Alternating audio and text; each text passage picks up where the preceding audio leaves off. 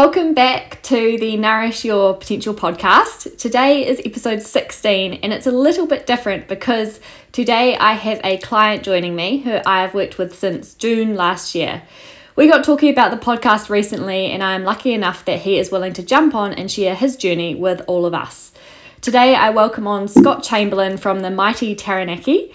Scott, good morning to you. How was the weekend? Good morning. Weekend was great. Except I wasn't in the mighty Taranaki, I was in the mighty Wellington. So, yeah. The windy Wellington. Yeah, although the weather was awesome. Oh, so, nice. Yeah. Good. Did you manage to get up to some mountain biking? Sure did. Yeah. Normally when I'm in Wellington, I'll try and ride at Macro Peak, but thought I'd do something a bit different this weekend and went out to Wainui, which is a little bit further out towards, I think it's out Hutt Valley way. So did a bit of work in the mountain bike park over there and up and over a couple of hills. Yeah. So it was good. I'm not at all familiar with Wellington, so maybe I need to go out and explore some of these places myself. Yeah, I reckon you should. That would be awesome with some of the trail running stuff you do. There's so much. I was just like, when I came back home, I was just thinking, shit, it's good down there because there's so many hills and like parks and natural areas that you can just get on the bike or go for a run. I think I ran into mostly runners where I was, but yeah, it was just all the hills surrounding Wellington. I really knew there's just such a huge network of trails in there. So yeah, definitely worth a look. Yeah. Bit different to the Canterbury Plains where you have to kind of go hunting for hills, but in Wellington you probably can't avoid them. Yeah. That's it. Yeah. And it is May, so it's Everest month. So, everyone's going to be climbing hills, right? So how is your Everest challenge going? What are you up to?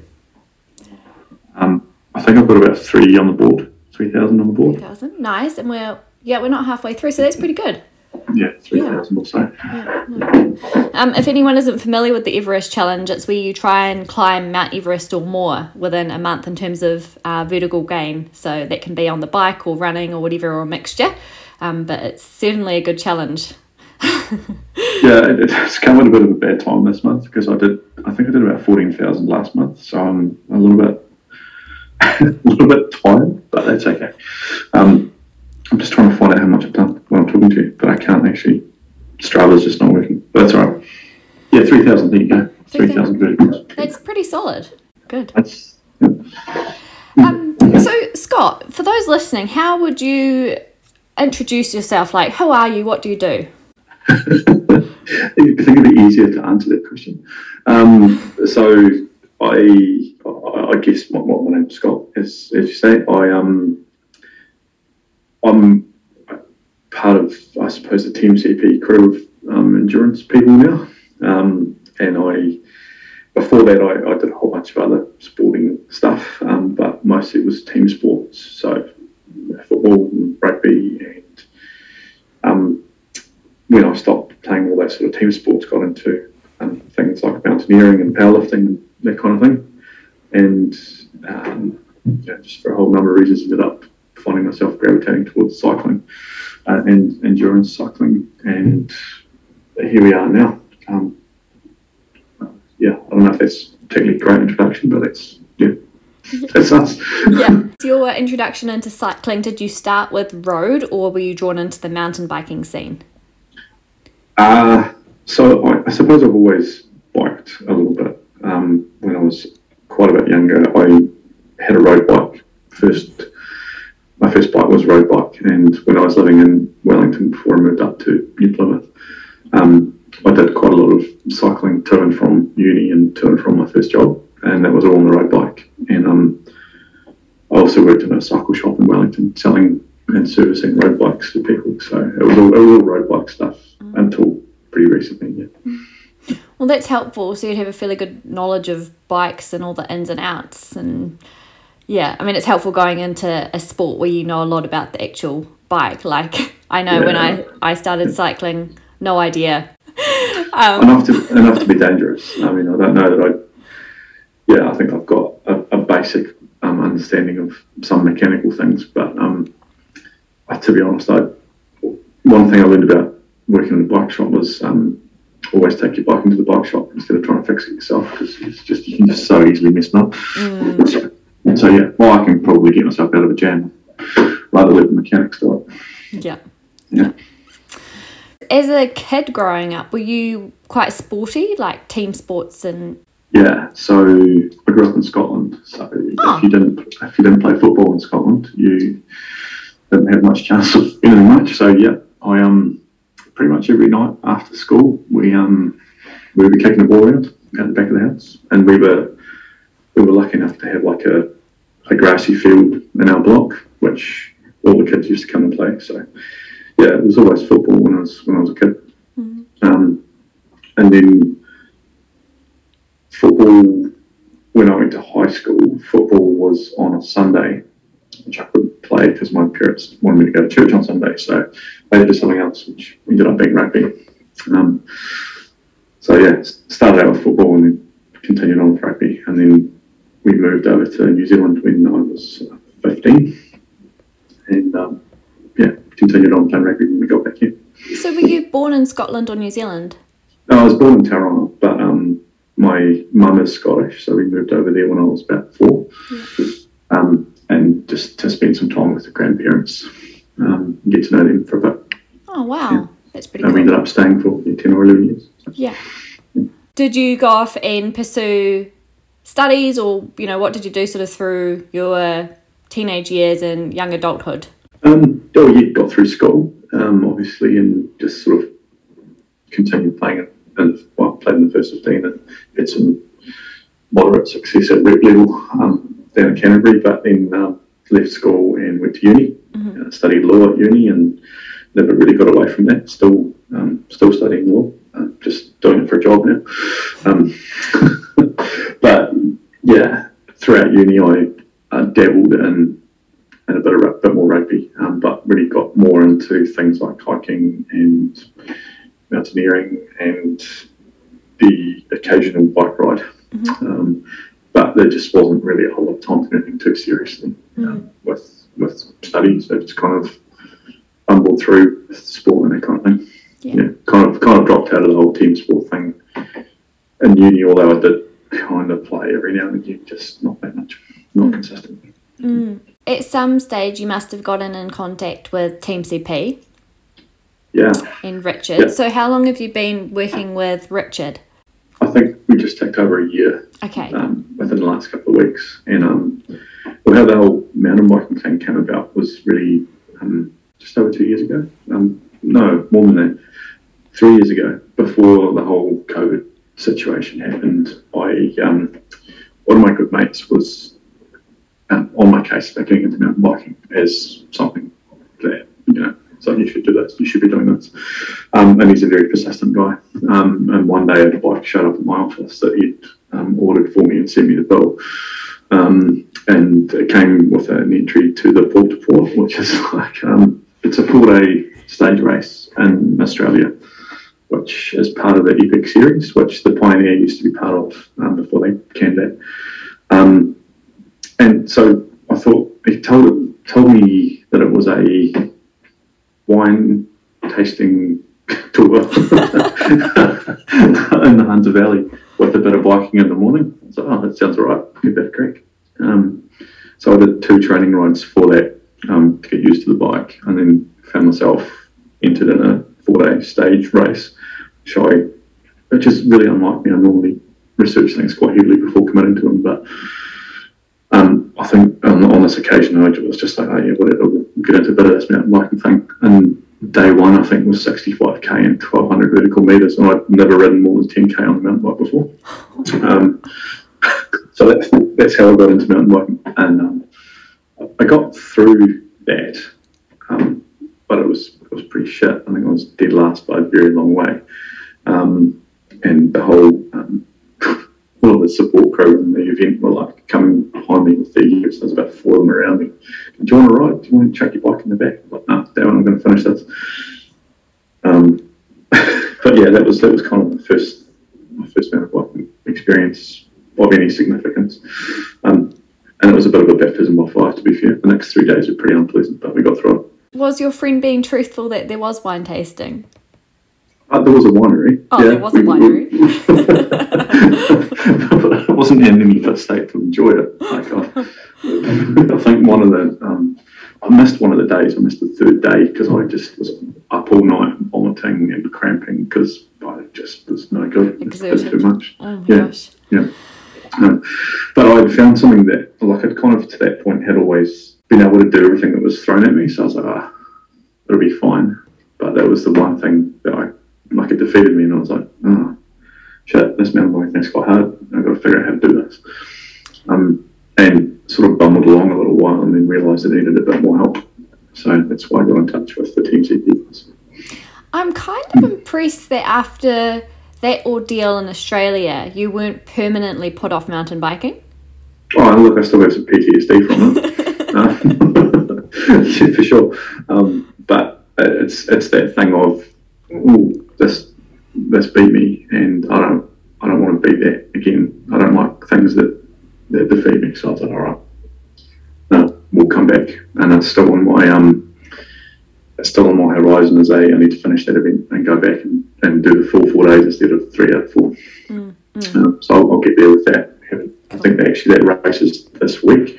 Okay. I haven't been able to get back this year, but maybe next year or the year after. Yeah. Be able to go back and give it a good go. So, when the borders are a bit easier to cross as well. Although they're getting there slowly. That's right. Yeah. So you've achieved quite a lot working with Richard in the last year. What would you say some of the biggest learning outcomes have been for you in that time with regards to like the day-to-day training aspect? The consistency side of things is probably the main outcome.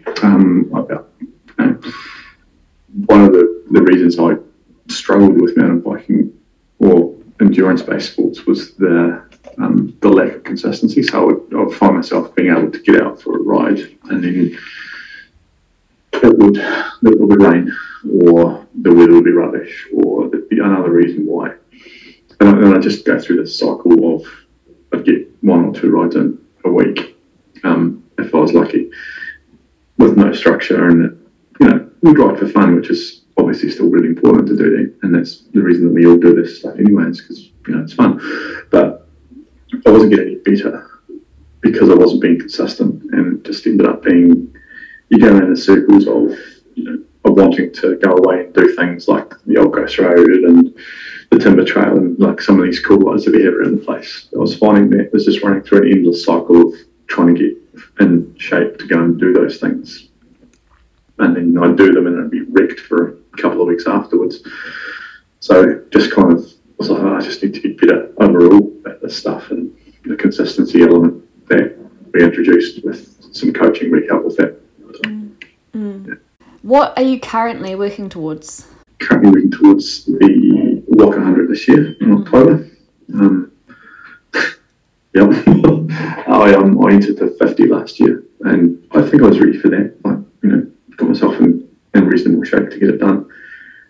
But then it was cancelled and postponed and cancelled, what have you, and then it was on and then it was off. So it was like, oh.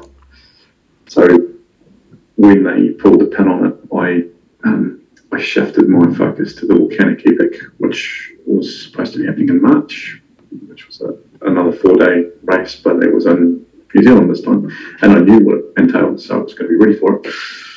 But they canned that as well. So everything's just sort of pivoted now towards, okay, let's go for the big one, the Walk 100. So that's what the focus is right now.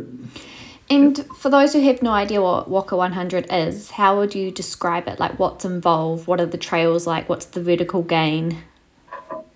Yeah, it's 100k on the mountain bike. It's last year's course, I think, was 3,200 metres of climbing. So it's a reasonably significant undertaking. My understanding is that you ride the majority of the trails in the redwoods, which is, if you haven't done the redwoods and you love a bit of mountain biking, an event like that's awesome because you get to see pretty much all the good stuff. Although I'm not sure that they have a lot of, I don't think they have the black lines like the grade 5s. I'm pretty sure it's all grade 3s and a few 4s. And for those that don't talk mountain bike, that's pretty much everything that you can roll over without having to jump or drop anything significant.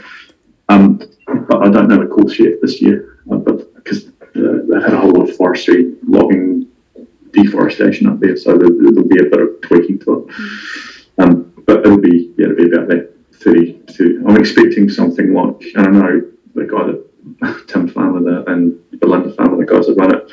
Every time I've listened to Tim speak, he says last year's wasn't hard enough, so we've added more climbing. So it's like, so it's going to be a lot of climbing. It's a bit mean. Yeah, it is. Yeah, it'll keep you honest. But yeah, well, it's going to be a big day regardless, right? It's a massive day. So yeah, huge day. By the time you hit 3,000 metres, it doesn't matter if it's 3.5 or if it's 3.8. You're just going to be hurting the day climbing hills anyway. So yeah. And the Waka location, you sort of describe it as near Rotorua, is that right? Yeah, it's the Whakariwa Forest, which is it's just outside Rotorua. Yeah. But if you get into Rotorua, it's right there. So, cool. Yeah. With your confidence in training and everything at the moment, how are you feeling? I mean, it's still several months away, but how are you feeling at the moment going into Waka 100? Yeah, I swing between being quite brave about it and like brashly confident we'll just smash this out to waking up with cold sweats terrified about it. So it's kind of it's two extremes at the moment. One is you'll be fine, and the other one is, oh, this is big.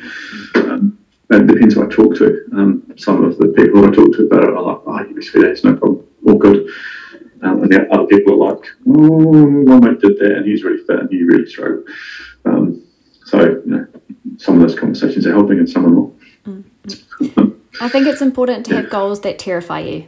Yeah, you've got to be courageous, right? Yeah, it gets you out of bed in the morning. And with, because you've mentioned you've done mountaineering and you've done powerlifting and a few other things previously, do you feel like the powerlifting history and that strength component has helped you in terms of getting into the mountain biking so seriously? Yes and no. With powerlifting, it's a very specific sport in that you compete in 3 big lifts, and the only purpose of it is to lift as much weight as you can. And that requires a certain type of training and a certain type of a certain amount of calories that you need to eat, and basically you eat as much as you can so you can lift as much as you can, right? And that gets you nice and big and strong, and that helps. But when the only thing that you're training for in that respect is to be able to waddle up to a platform and lift a weight and then waddle back again, it doesn't have a whole lot of real world applicability. And what I ended up doing was struggling to tie my shoelaces. So, and you just ended up with a sore back all the time because of the weights you're lifting and the training that you put yourself through is so. You get to a certain point, where I got to a certain point with it, where you probably reach the peak of what you can achieve without either a further set of supplementation or going full time. And when I say supplementation, I mean, not necessarily legitimate supplementation. And you get to that point where you're just like, I have to work so much harder to put an extra kilo on the bar, and it's just like, now it's pointless. And for the amount of, DOMs you get and tiredness you feel from competing in those competitions, like it just got to a point for me where it's like, I need something more sustainable than this because I'm just going to wreck myself. So, but it did give me a good strong set of legs and back, which absolutely helped with cycling. I've got some pretty good, decent power numbers at the moment, which has all come from weightlifting. You don't get strong by not lifting weights, I guess. But it makes you heavier too, so heavier doesn't help with cycling. So it's a power to weight ratio based sport, so if you're heavier, you need to work a whole lot harder, right? So it's helped, but it's also hindered. And what do you mean by not legitimate supplementation? Like testosterone. And was that quite a common theme in the powerlifting space? Mm-hmm. Yeah. They didn't drug test then? Well, it's such a political environment at the level that I was getting to. So there's like different federations, and some of them test and some of them don't. And I was offered it so many times by the coach I had at the time, and others, and I never chose to do that. I thought, this is not why I'm doing this. But yeah, I was aware of pretty much everybody that I was competing with was in some way, shape or form cycling, training, or any of those kind of steroid-based supplements. So, which never really interested me at all. Yeah, and can seriously mess up your body too. When did the powerlifting stage finish for you? Just before I got into mountain biking. Right, so okay. I actually, in a training lift one time, I ruptured a disc in my back and was out for a period of time, but came back a lot stronger from that injury because I trained everything to support that around it, and then competed in a few national comps, and then started to get to the point where I was, had reached what I thought was my own capacity, and I went to the osteo one day because my back was just hurting. He said, "Dude, you've got to stop. It's just not. I can't." He's a good mate of mine, the osteo we go and see sometimes. Yeah. And he said, "Look, carrying too much weight, you're nice and strong, but when was the last time you needed to lift a car off anyone?" I had to lift a car off anyone. And he said, "Well, that's what you're training for me. So maybe look at something a little bit more fun and sustainable for your body." So that kind of kicked me in the right direction.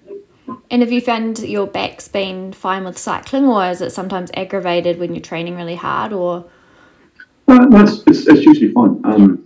A good bike fit and proper gear helps with that. Sometimes it gets a little bit achy if I've had a big day climbing hills on the mountain bike. It's because you're kind of in a weird position. Sometimes you've got to get right over the front of the bike, and other times you're hunched over. So yeah, a little bit achy, but nowhere near as bad as it used to be. And doing a lot of core strength work to help with that as well. Yeah. But no, it certainly hasn't hurt. Yeah, cool. And now you're focusing on strength to supplement your training rather than to just lift huge weights. Yeah, that was a battle. And Kim, who the Team CP strength coach, who I know you know quite well, will tell you how much she had to work to get me doing a single leg deadlift. Which I still don't think is a thing, by the way. It's just not something you should do, although it is. But yeah, so I do some strength training a couple of times a week now. But it's all single leg. I don't think I've had 2 plates on the bar for a long time. So it's 100 kilos. So I think working in that higher reps, training it kind of to that failure point, and single leg stuff mostly. And if you didn't have any events to work towards, or you weren't coached or anything like that, what would be your main reason for getting out and getting on a mountain bike? It is a good question. I think the reason I actually picked it up in the first place was because I needed something to do that didn't take me all day. So the mountaineering side of things that I was enjoying after I quit powerlifting was it's a full day exploit. To go and climb a mountain, you need at least a day most of the time. And I enjoy getting outdoors because I'm stuck indoors all day. So mountain biking seemed quite natural to get a combination of outdoors stuff and together with a little bit of excitement. It's certainly not a boring sport. So that was part of the reason we got into it, and then the reason I've stayed doing it is because of the feeling that you get when you're doing it, like when you've hit a trail and you finish and you get to the bottom and you look around at your mates and you're laughing at the drop that you missed, or how you bailed off and looked stupid doing that, or how you were just in the zone the whole time. And there's all of those things that are really good about mountain biking. And I think I was talking to, might have been you, a while ago, about the flow state that you can get into when you're on that. So you just get into this zone of nothing else matters except the next rock or the next tree or the next root. You can't think about work. You just got to think about how you get through the next section of trail. And that does wonders for your headspace when you've got a job that takes up a lot of mental headspace. Yeah, definitely. Yeah, you get to a stage where your body's just an automatic, or what I can call cruise control, and all the things you're worried about beforehand or stressing about when you're out there, it just disappears. And when you get back, all of those problems that you were worried about seem so much less. That's it. Yeah, and there's a lot of material on this stuff online at the moment, podcasts and all that kind of thing. I was reading a book about it a while ago as well, about that, and I think it's flow state. They call it flow state. So, and one of the guys that's done a lot of work on it's a guy called Stephen Kotler, I think. Some of his podcasts are really interesting. Like it's good, well worth listening to. He's been on Joe Rogan's podcast and all that sort of stuff, just talking about this flow state that people get into. It's awesome. Yeah. And yeah, you can find that through. It's not easy to find, but I've found it in mountain biking. Everything switches off. You just in the zone. Yeah. And so about a year ago, you got in touch with Richard. What then made you reach out to work with me? Yeah, something wasn't working. There was a missing piece in the puzzle, and I was doing a lot of training, doing a lot of hours on the bike, and felt that was improving, but my general health and fitness and how I was feeling just wasn't quite right. Something wasn't quite there, and I was concerned about still carrying quite a bit of extra body weight. That wasn't helping. It wasn't helping me climb faster or go faster on the bike, or there was just that piece that was struggling to unlock. And I'd worked on some basics of improving nutrition with Rich, but we both recognised that we really needed to actually get that right. First of all, for the amount of, I guess, increased endurance work that I was doing, but also, fueling myself to actually make that happen, but also to get optimal results from the training that I was doing. It's pretty disheartening when you're riding 10, 12 hours a week and you hop on the scale to have a look, see how you get on, and you haven't lost anything. So we thought there's something going on here that we need to look into a bit more. Yeah. So that prompted the call to yourself. And what's your health journey looked like as an adult? Would you say you've been in really good health? I wouldn't say I had struggles until I did, if that makes sense. Everything was and still is all good. But I think that port-to-port event kind of woke me up a bit in the sense that up until that point I couldn't find anything that I couldn't do. So, I could climb mountains, I could go and lift heavy weights, I could play rugby, I could play football. There wasn't anything. And, I should say as well that I was, with the mountaineering side of things, I actually got involved in alpine rescue, so I ended up doing a lot of fairly extreme stuff on the side of, frozen mountains.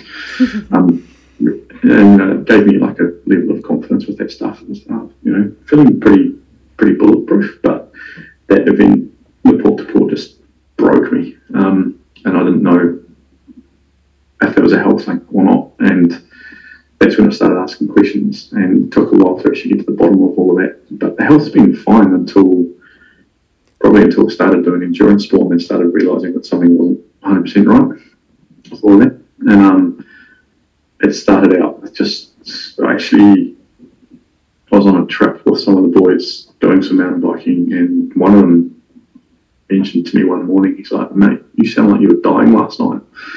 I said, "What are you on about?" And he goes, "You were snoring and you were stopping breathing and kid are worried about you." So I said, "Shit, that doesn't sound too good." So when I came back home from that trip, I actually got some sleep testing done, and we found out there was a bit of sleep apnea going on.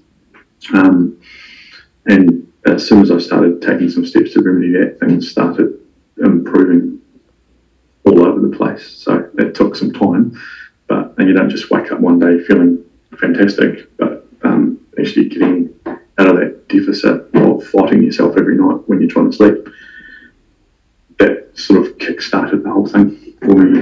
I'm starting to feel a little bit better now, I'm getting some rest. Yeah, so that was, I suppose, the thing, the health thing that I kind of had to unlock, which we did. And then when we started working with you, we sort of uncovered a few other little, I'm not sure I would necessarily call them health concerns, but they were things that we needed to deal with to avoid them becoming health concerns. So, yeah. Yeah. And do you want to talk a little bit more about what we looked into and what we discovered? You might be better off doing it, because I just sort of trusted you with the process on that and said, oh, look, I understand enough about it to know how to fix it. So, in short, we got some bloods done, and then we got some more bloods done, and we started looking into things that probably don't form part of the normal blood pattern. Is that right? You have to go and get some blood quite different, but you've got to start probing in a different area, and we discovered something with insulin resistance. Is that right? Yes. So you might want to take over there. I'm happy for you to talk about that. This is where you're going. What we basically captured was looking at the early stages of insulin resistance, and I guess if that was left unresolved and you just continued on, then the risk of that is it can, eventually become something like type 2 diabetes. So we basically found that, fasting blood sugar levels were at the very highest end of normal, alongside very elevated fasting insulin and again very high end HbA1c, which is basically your average blood sugar over the last 3 months, and we use it as a marker for how someone's blood glucose control is. So that uncovered a lot, and I think your GP was even happy that we discovered that as well eventually. She came around. And I think we're due maybe for repeats in a month as well to see how everything's going, which I'm really looking forward to, because I feel like there will be some huge progress there. That at least I think gave us some understanding of, hey, there is something going on, and it's not just you thinking that things aren't working or your hard work's not paying off. There was actually things that we needed to attack.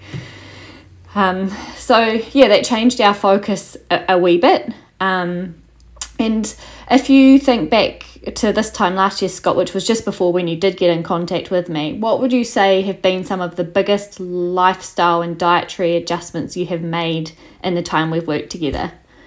Yeah, that's a good summation of it. Actually, you put it much better than I could have done. So, but yeah, in the last year, I guess, since we started figuring that stuff out, the lifestyle changes have reverted more to being more prepared around everything food-wise. Having go-to meals or strategies for dealing with things that would make that problem worse. Having a whole lot of more knowledge in my toolbox to actually deal with how to make this not becoming something that I need to actually, basically preventing diabetes is where it's at, isn't it? So having a whole lot more information and knowledge and skills to be able to have a more balanced, I want to say diet's like a bad word, isn't it, really? But, being the relationship with food has changed quite substantially from being something that's so overwhelming and almost panicky every time you've got to eat, to something that's now, okay, this is all controllable, this is all very calm, it's all okay now. Whereas before, I think it was feeling quite hectic and quite frantic of going, well, I'm training my ass off and I'm putting on weight because I'm eating what I'm thinking I should be eating. And that all came down, I think, to how we analysed and looked at carbohydrates, wasn't it? And the kind of default when you're doing endurance sport is to eat more carbs because you need to fuel. But my understanding of what we discovered in the bloods was that eating more carbs isn't always the answer for people that have this kind of thing, because it doesn't get absorbed into your bloodstream quite so quickly. It just gets stored, right? Is that right? I'm not trying to tell you how to be a dietitian. But that's kind of loosely speaking how I understood it, was that, Yeah, it's more that your body doesn't respond as well to carbohydrates, or there's some resistance to the insulin. And insulin's ultimately that key that helps the metabolism of our carbohydrates and how our blood sugars are regulated. So that was one of the main things too. And I forgot to mention with the bloods, I was just thinking then as well, there was another one we did which is called triglycerides, and they're a fat in the bloodstream, and they can again be another really good marker of sort of metabolic health, and can reflect all sorts of things, like if someone's blood sugars are too high, sometimes triglycerides can be impacted, or if someone's drinking too much alcohol, those kind of things. Not that you were, But again, that one was elevated fasting too, which kind of just completed that whole picture for us. I just think I forgot to mention that one. And with your carbohydrate intake, one of the key things we have done as well is we have really focused on periodizing your carbs of the day. So timing them around your training sessions and not just having like a huge serving of carbs at dinner when your training was all in the morning. That's basically it, isn't it? It's just using that knowledge now to structure the day's food intake around. If I've got a couple of hours on the bike, I know now that eating some carbs before that's fine, but having macaroni and cheese afterwards is probably not good for me, or maybe not anyone, but particularly not good for me. So, it's about getting the fuel before, but then getting back to that protein intake afterwards. And what other key learning outcomes have you taken from working together in the last year? I used to worry a lot about nutrition. Like, it used to be a real stress for me of going, I think I used the word overwhelming before. Like, it can be just so intimidating because there's so much information out there telling you to, low carb is best, or high fat is really good, or you're not eating enough of that, or eat too much of that, and eat this and eat that. It is it's a really overwhelming space to get into when you just need to know how to address, eating and getting through your day with the right fuel, basically. What else have I done? Or what have we changed? Yeah, I guess it's just knowledge now, right? So, I have a whole lot of things that I now just go to, and it's become habits. So, eating, and one of the things that I wrote down about this was, it's been the hardest thing to do, but getting rid of the scale was a big move.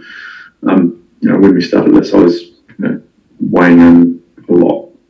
Every couple of days I'd be checking, and if it doesn't go down, that adds stress, which is not helpful because it's, the weight does fluctuate, doesn't it? It goes up and it goes down. But it was like the hardest thing to do, to actually just put the scale away and bring it out maybe once a month now, just to check how things are going. That's been a big one, actually. I feel a whole lot better from having done that, but it took a while to get to that. Like, it's taken how long? A year to get to that point. And I feel like since when we started as well, like your mindset with food has changed so much in that time as well, and changed for the better. And like you said, even like weighing yourself and all of that, it's been quite significant. Yeah, I think, if you look at a year ago, and like if I'd gone away for a weekend of riding with the lads like we do often, I used to think of the evening meal as a reward for the day's riding, and go to town. So we'd go out for dinner, but all of us would be guilty of this, but just piling up everything, destroying the restaurant pretty much. and just my mind space around that has changed so much now. And I used to also stress about that, going, well, should I be eating this? Am I doing the right thing? Am I eating, am I getting the right food in? It doesn't matter. I've had a big ride. I can eat whatever I want. And look, I do understand the value of a good custard square after a ride. You just have to ask for a computer about that. But what I was doing was probably not healthy or constructive or beneficial in any way, because that relationship with food thing has been massive. Before, it was always stressful worrying about it. Now it's like, actually, I'm okay if we go out for a burger after a ride. That's okay. As long as I've done what else I needed to do sort of during the day, and got my nutrition in around my training, what I tend to find is that I don't want to destroy the restaurant. I'll just go and have a pretty normal meal there. And if I'm having dessert, that's okay. If I'm not, it's okay too. It's really changed from being, I need to eat everything, to, I know what I need to get the best out of my training and the best out of my day, and the rest of it just sort of slips into place without too much worry anymore, which is probably the best thing, right? It's just that relationship change. Would you say your mental health has changed a lot in the last year? Yeah, I think so. I don't think you wake up one day and realise, shit, I'm unhappy. And it's the same thing when you don't wake up one day and realise, oh, I'm okay now. It kind of, when we started analysing everything, and especially the sleep side of things, you don't realise how shitty you're feeling until you actually start feeling better. And then you go, actually, that was rubbish. I felt like a zombie every day because I wasn't rested. And so that's the sleep thing. But the nutrition side of it and the mental health side of it's improved as well. Just because I think there's not that stress and worry about what I'm eating and how I'm eating it. I just know what to do now. That's me. So yeah, there's a lot less stress and worry around training and nutrition. And it doesn't need to be complicated. Well, that's what's been great about working with yourself, is that it hasn't been complicated. Like, there's been some challenges to work through, but they've been easy enough. They just require a bit of dedication and a bit of commitment to making it work. It's not instant. All this stuff's not instant. Like the whole thing, it's not instant gratification. We're talking a year on from where we started, and it's better. It's not perfect, but it's a whole lot better. But it's taken quite a while to actually get to that space. I think the first 6 months was a real battle. But yeah, overall, feeling much better. And and it's basically like every time we catch up, it's never anything that drastic. It's tweak, and we're never aiming for perfectionism. There's just always going to be things to work on and focus on, and sometimes it might be coming back to something we focused on a couple of months, but maybe it's kind of slipped a little bit or something like that. And I feel like every time we catch up now, things just sound so well-rounded for you, and I think a lot of what we've worked on has just become a completely natural part of your lifestyle. Like, it's just natural habits, and like you said, it's uncomplicated. You can just do it without thinking that hard about it. And now, physically, mentally, and in your training, everything is just coming together so well. Yeah, that's a pretty good summary of it all. I like to think of it a little bit like a Rubik's Cube, because you're constantly fiddling with it. And, 1 week you might have had not very good protein intake, for example. Might not have fueled particularly well or recovered pretty well after rides and be feeling a bit tired because of that, or maybe the sleep's been off that week. But it's knowing all the variables, and when we have our catch-ups and check in with each other on those things, it's usually a bit of a run-through of, well, how's that been and how's that been. And it's not until we actually start thinking about it and you realise, actually, my lunches this week were rubbish. I didn't get myself organised, and I ended up in KFC twice. What? What? I didn't, but it can happen. Yeah. and just going, look, that's not the end of the world, but hey, we can be better next week, and all the other aspects of what you're working on were great. But hey, go back to what you know about sorting out your lunch, and maybe what you afterwards breakfast. How was your breakfast this week? Oh, had a bit much Nutella on my toast instead of peanut butter, or whatever. It's just constantly looking for the little things to. And like you say, it's never going to be perfect, but it's humming along relatively nicely now. Yeah. Before we caught up initially, was your preconceived idea of a dietitian true to what it's actually been like? No, it hasn't. I had worked with a couple before, but it wasn't particularly great, those experiences. So the one of them that I worked with was just a constant food diary. You need to be able to see what's going on, but it felt like it was a judgmental experience rather than an information gathering one. And the dietitians that I had on that were just giving me a plan. So they would just say, here's your nutrition plan, go away. I don't know if they were actually a registered dietitian or not, to be honest now. But it was just a case of like cookie cutter, here's a plan, go and eat this. No analysis work, nothing like that. And yeah, I was a little bit reluctant to get into that again. But obviously glad that I didn't have those. It's not like that at all. It's very different. Yeah, it's much more collaborative, and understanding adaptive process about, optimizing your health, I guess. Yeah. So what would be your advice to anyone who's on the fence about getting in touch with a dietitian? If you're on the fence, you're obviously thinking about something that's wrong or something that you could feel better about. And if you're in that place of needing some improvement and you're thinking about it, then there's nothing to lose. There's really not. It's not an intimidating process at all. It's confronting, and I think you need to be prepared for that. You can't get away from the fact that it is a process that you actually need to have a good look at yourself. But what else are you going to do? You've got to where you've got to, probably because something's not quite right, and you're in control of that. You can fix it. So just be prepared to have a look at yourself and deal with it. Yeah. It's not being confronted. It's not bad. It's all growth, right? But it's not something that you can just show up to an appointment and expect the world to change just by adding lemon to your water every morning. Or taking these supplement pills. That's not how it works. You've got to be prepared to change, but you've also got to be prepared to look at yourself and go, I need to change. But you can help with that, and you can help make it manageable. It's okay to be scared and intimidated by the process, to be fair, but get into it. No, is there anything else that you wanted to cover together today before we wrap up this episode? I just want to say a big thanks to yourself. It's been something that's been... When I had told my wife about what you discovered, she was like, that makes so much sense, because she's seen me go through periods of working really, really hard and not losing a gram. Not losing a kilogram of body weight despite being out there just absolutely flogging myself in the gym and on the bike and all that sort of stuff. And, I think deep down I knew it was something to do with the nutrition side of it, but I could never really put a finger on what it was.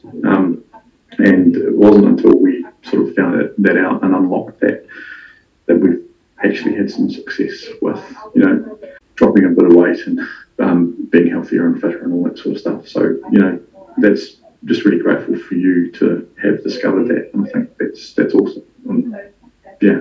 Thank you. Oh, it's been good. Yeah, thanks, Scott. It's been a pleasure working with you, and I think hats off to you too, because everything we have discussed, you've wholeheartedly put your focus on, and that's exactly why you've had the results and outcomes that you have. I can't ever do anything for you. I can only help walk alongside you and guide you and help educate you on what to do, but at the end of the day you still have to be responsible to initiate those changes yourself. So that's it. Have you got anything else? No, I think that's been a really great chat today, and thank you so much for actually being willing to come on and share your story on this podcast. I'm sure a lot of people will love to hear just your journey and your mountain biking stories and what you're working towards, and also what it's like to, I guess, work with me as well. So, thanks so much. All good. Thank you.